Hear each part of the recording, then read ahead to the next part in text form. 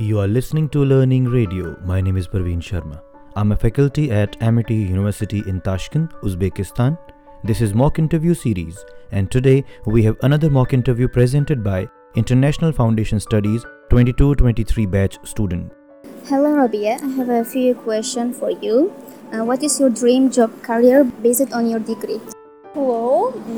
So I entered this uni for of the faculty of business, but my plans changed and I chose the faculty of tourism. I have been working on it for a very long time.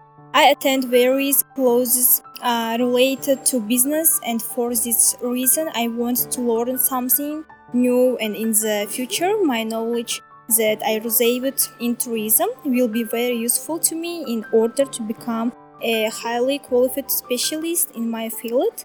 I am already working in the job of my dreams, and because of this I want to learn something new. Okay. Second question, what are your main technical and professional skills? Honestly, now I have a lot of professional skills. For example, I began to think creatively and I began more active in society. I improved my English skills. It was my achievement. It all helped me become more effective in my job. My skills of tourism come in so important for my life.